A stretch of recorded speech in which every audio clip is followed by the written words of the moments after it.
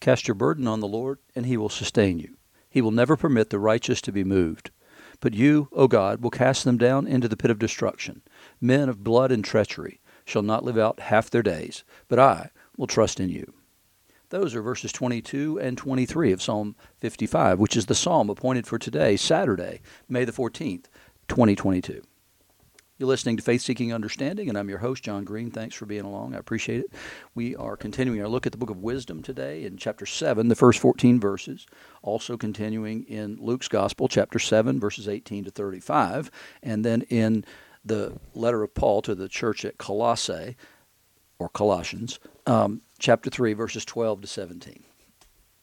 So the wisdom, remember, we've seen over the first few days of reading from this book, we've seen the sort of the difference and the distinction between the righteous and the unrighteous, those who believe in God essentially and fear Him, and those who do not.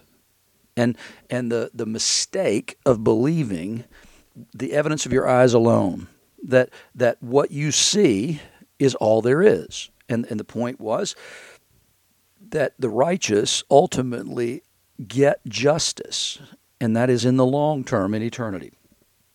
So now we hear Solomon speaking directly here about himself and sort of laying the groundwork for further points of contention going forward. So I also am mortal like all men. I might be a king, but I'm no different from you.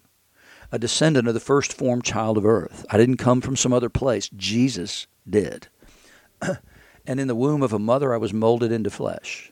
Within the period of 10 months, compacted with blood from the seed of a man and the pleasure of marriage. It's an interesting way of looking at it, and we tend to think of 9 months. But you got to remember the main thing to think about here is that the Hebrew calendar is a lunar calendar, and so there are more months in the year because every month is 28 days. So he's saying, I was born of the seed of a man and the pleasure of marriage. I like this idea of compacted with blood. And so that's what they think about the womb. But what we know is that we live in a different in vitro environment in utero, so in the uterus. So it's something completely different. But if you see the discharge at birth, then you would certainly say, well, compacted in blood. But I love this, from the seed of a man and the pleasure of marriage. I mean, it's a beautiful image to see that this is perfectly natural and wonderful. And when I was born, I began to breathe the common air and fell upon the kindred earth. And my first sound was a cry like that of all. I'm just like you. There's nothing different about me just because I'm a king. I was nursed with care in swaddling cloths, for no king has had a different beginning of existence. There's for all mankind one entrance into life and a common departure. And so what you see is Solomon is embracing the fullness of his humanity. He has no illusions about himself, like Pharaoh, for instance, would have had, like other world leaders would have had, who saw themselves as a different sort of species. And that same idea played itself out for a long, long time. And in fact, it plays itself out today. The elites believe themselves to be different and not subject to the same laws as the rest of us. It used to be called the divine right of kings. Because you were a king, you had to have your position based on divine preference for you, and therefore you and what you did made you a god of some sort. That you were above the common man and woman, and there's a belief among many that persists today, who are in global leadership, that they are indeed a different kind of species. And in fact, there's a desire that's actually being played out in multiple ways for something called transhumanism, and that is a way of living forever in some shape, form, or fashion without God being involved. And so the injection of certain kinds of substances, and we've perfected some things, and others are still under development that are intended to extend human life by introducing foreign elements into your body that allow you to overcome weaknesses in the body that would allow you to live for a longer period of time, in the hopes that ultimately there will be enough technology advancements that you'll be able to live forever. You just keep changing spare parts and keep rearranging things. So he says, so that to hear someone like Solomon, who was revered among other kings and queens of the world, speak of this common humanity and say that, the way Bear Bryant would say it, whenever it looked like his team was outmanned by the other team, he would say they put on their britches one leg at a time, just the same as we do. And that's exactly what we need to always remember. We need to recognize that we are no different from other people. He says, therefore I prayed, because I was just like everybody else, but I was king. Therefore I prayed, and understanding was given to me. I called upon God, and the spirit of wisdom came to me. I preferred her to scepters and thrones, and I accounted wealth as nothing in comparison with her. Neither did I liken her to any priceless gem, because all gold is but a little sand in her sight, and silver will be accounted as clay before her. So it's the same thing that he says in Ecclesiastes. If you're going to get one thing, if you want to pursue one thing, pursue wisdom. And he says there's only one place from which wisdom comes. When he says, I called upon God and the spirit of wisdom came to me, he's saying there's a different wisdom that's available only through prayer and only from the King of Kings and the Lord of Lords. And he says that the thing is, we've got to set that as the primary goal. Jesus would say we have to set our sights on heaven. We have to have a single goal. That's the kingdom of God. Praying for it and working for the establishment of it here on earth, knowing that we'll never be completely successful. But if we wish to see the kingdom of God on earth, then it begins with evangelism. It begins by telling people about Jesus Christ. You have a wisdom in knowing who he is that transcends any wisdom that's available to those who don't know him. You have a different source available to you. He says, I loved her more than health and beauty, and I chose to have her rather than light, because her radiance never ceases. So when he says, I choose to have her more than light, Jesus talks a lot about light and darkness. Paul talks about light and darkness. But what is it that Jesus says specifically about himself that comes to play here? I chose to have her rather than light. Her, because her radiance never ceases. Jesus says, I am the light of the world. And it's that light that Solomon's talking about here.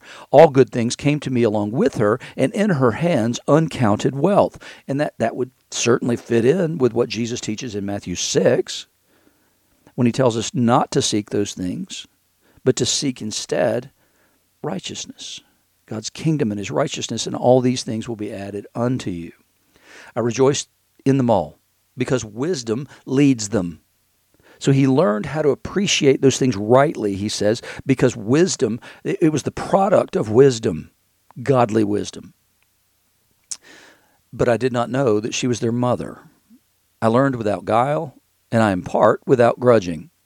I don't hide her wealth. And when Jesus says, do you hide a light under a basket? And that's what he's saying here. He says, hey, look, I didn't learn but by some trick, and I'm giving to you without grudging, because it doesn't cost me anything. And I wish that everybody had that wisdom, because everybody has the wisdom, then the world looks like a different place. He said, I don't hide her wealth, for it's an unfailing treasure for men. Those who get it obtain friendship with God, commended for the gifts that come from instruction. And so what we should want is for the whole world to know Jesus Christ, because that would change them.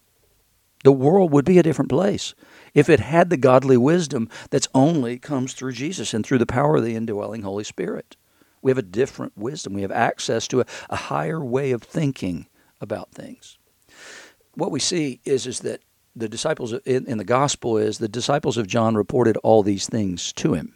So John's in prison, and they come and they tell him of everything that Jesus is saying and doing. And John, calling two of his disciples sent them to the Lord, saying, are you the one who is to come, or shall we look for another? Now, if you read commentaries on this, what you'll see very quickly, if you read ancient commentaries, the church fathers, those who are in the first few hundred years, people like Augustine, for instance, if you read them and their commentaries on this question that John sends from prison, And then you contrast that with modern commentaries, you'll see a radical difference between the two. What you'll see in the church fathers is that John was strong in his faith, and his intention in sending the disciples to Jesus to ask this question was one thing: so that they would know what John was secure in. He was attempting to say, no longer be my disciples, go be his disciple. If you read modern commentaries, you read the psychologizing that John actually has lost his faith because of his own situation, being in prison. So I'm going to go with the ancient fathers. And so the men that John sent had come to Jesus. They said, John the Baptist has sent us to you, saying, are you the one who is to come, or shall we look for another? In that hour, he healed many people of diseases and plagues and evil spirits, and on many who were blind, he bestowed sight. So Jesus says, you want an answer? Here's your answer. Come here. And he starts healing people and restoring sight to the blind. He does all these things in the same way that he does with everybody else. He always provides not only a verbal response, but he also provides evidentiary proof. And so John's disciples come, they asked him a question, and his first response was to respond with the evidentiary proof. Look. See what the evidence of your eyes is. He said, and then he answered them, go and tell John what you've seen and heard. The blind receive their sight, the lame walk, lepers are cleansed, the deaf hear, the dead are raised up, the poor have good news preached to them, and blessed is the one who is not offended by me. So what he's done in that response is it's the same thing that he did with Satan in the temptations, because the way that he responds is to quote Scripture concerning what would Messiah do. And says, you saw all those things, and it fits with Scripture. What does that tell you? Read that Scripture from Isaiah, and then tell me who I am. Because you've seen it, and you've heard it. When John's messengers had gone, Jesus began to speak to the crowds concerning John. What did you go out in the wilderness to see? A reed shaken by the wind? A shaky little thing out there? No, you went out there and saw somebody who was solid, who was not blown about by the winds of ideas. What then did you go out to see? A man dressed in soft clothing?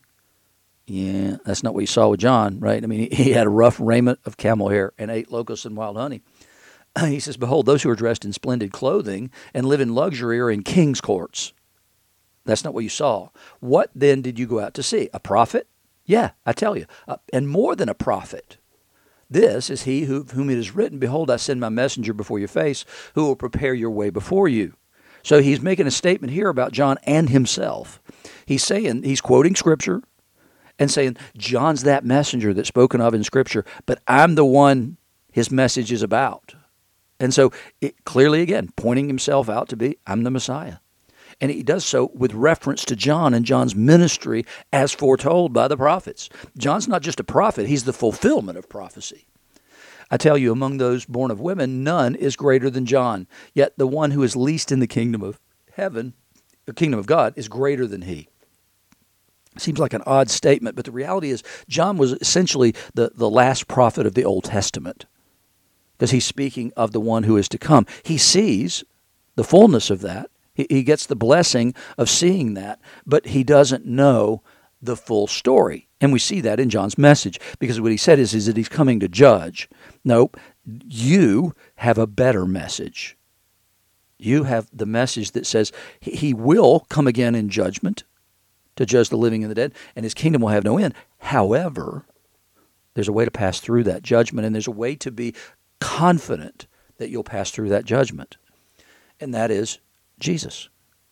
That his cross, his blood shed, atones for your sin, and the proof that his sacrifice was acceptable to God is the resurrection. He said, and then it's parenthetically after he says that one who is least in the kingdom of God is greater than he. When all the people heard this, and the tax collectors too, it's like, okay, they're not the people. They're those other guys, the tax collectors out there. But remember that Matthew had a banquet for the tax collectors and introduced them to Jesus. He says, these people, all of them, declared God just, having been baptized with the baptism of John. But the Pharisees and the lawyers rejected the purpose of God for themselves, not having been baptized by John. And so what they realized is that their baptism of John was a baptism into the kingdom, And they were waiting for this greater thing. That they saw that Jesus affirmed John and his ministry.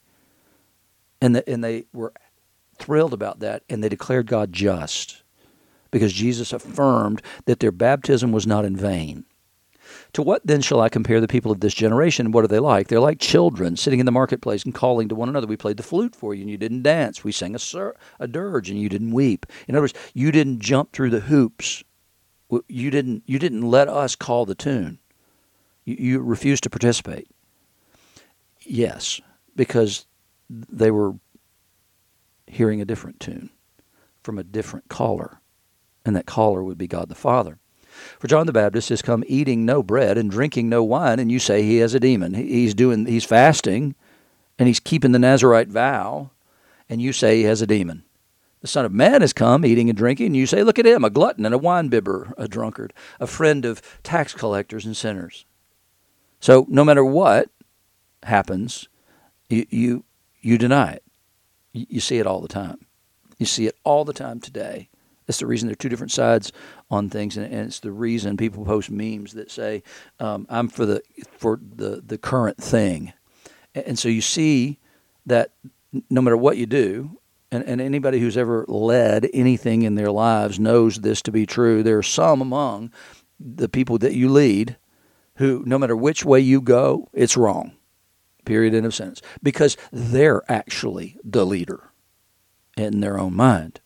And your refusal to do their will is the biggest problem they have. And C.S. Lewis, was, of course, he's the patron saint of Anglicanism, essentially. He was the one who would say things like, there are those to whom God says, there are those two people who say to God, your will be done. And then there are others to whom God has to say, well, your will be done. They won't bow the knee. Ultimately, they will. And that's the message of eternity, and it's the message that Solomon has taught us all along in this book of wisdom. In the Colossians passage today, Paul says, put on then as God's chosen ones. He's already talked about these are the things you have to put off, right? So he talked about sin that had to be put away, and he says, put on then as God's chosen ones, holy and beloved. This is who you are. This is your identity. Begin there. Begin with your identity. You're God's chosen. You're holy and beloved. Now we can talk about what to put on, because you first got to get your identity right. You have to learn that you're chosen by God, which means you're loved by God. And then you are the beloved. And once you get that identity right, that you don't have to do a whole bunch of stuff to be the beloved, you just are the beloved. Then he says, once you've got that part right, put on these: compassionate hearts, kindness, humility, meekness, patience, bearing with one another. And if one has a complaint against one another, forgiving each other. As the Lord has forgiven you, so you also must forgive. That's not an option. No. For you to receive forgiveness and continue to receive forgiveness requires you to be like God, forgiving others their sins against you. And I've said this a million times, and I don't want to miss the opportunity to say it again. There are two different things at work, though, in forgiveness. One is reconciliation, and that is forgiveness of sins. We are no longer holding something against one another. And then the second thing is restoration. I'm not obliged to allow you back into my life at the place you were before. If I don't see that you have really repented and really taken responsibility for what you've done, then I have no responsibility, correspondingly, to give you that new position in your life, the old position, back in my life. I might have to keep you at a distance going forward, depending on the hurt and depending on where you are with this whole process. And above all these, put on love. Paul's just so consistent about that, right? That love is above all things, and the main thing that he wants to see among his churches is the same thing Jesus said, that love should be the thing that binds everything together. It's the same thing John speaks of. It's what everybody should say. Put on love, which binds everything together in perfect harmony.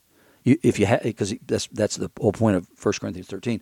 Paul's saying, if I have this but not this, then no. I'm a clanging cymbal or sounding brass. If I can have all wisdom, all knowledge, all prophecy, all that stuff, but if I have not love, then it's all useless. So seek above all things, he says, to love. And let the peace of Christ rule in your hearts, to which indeed you were called in one body. And that's a really important thing, because I meet too many Christians over the last 2 years particularly who've had no peace at all. They've had fear. And God doesn't want us to have that. He gave us a heart that doesn't have anything to do with fear. It's so difficult, but it tells me everything that you believe about the sovereignty of God, whether you have peace or not. It tells me everything that what you believe about God's love for you, whether you're worth it or not. And who's deciding that? Well, you are. Paul's corrective to that is you're God's chosen. He chose you. He didn't choose you because of your innate goodness. No, he chose you for some reason that's known only to him. But you are his chosen ones. He chose you to make himself known to you. If you know him, you are his chosen one. You are beloved in Christ.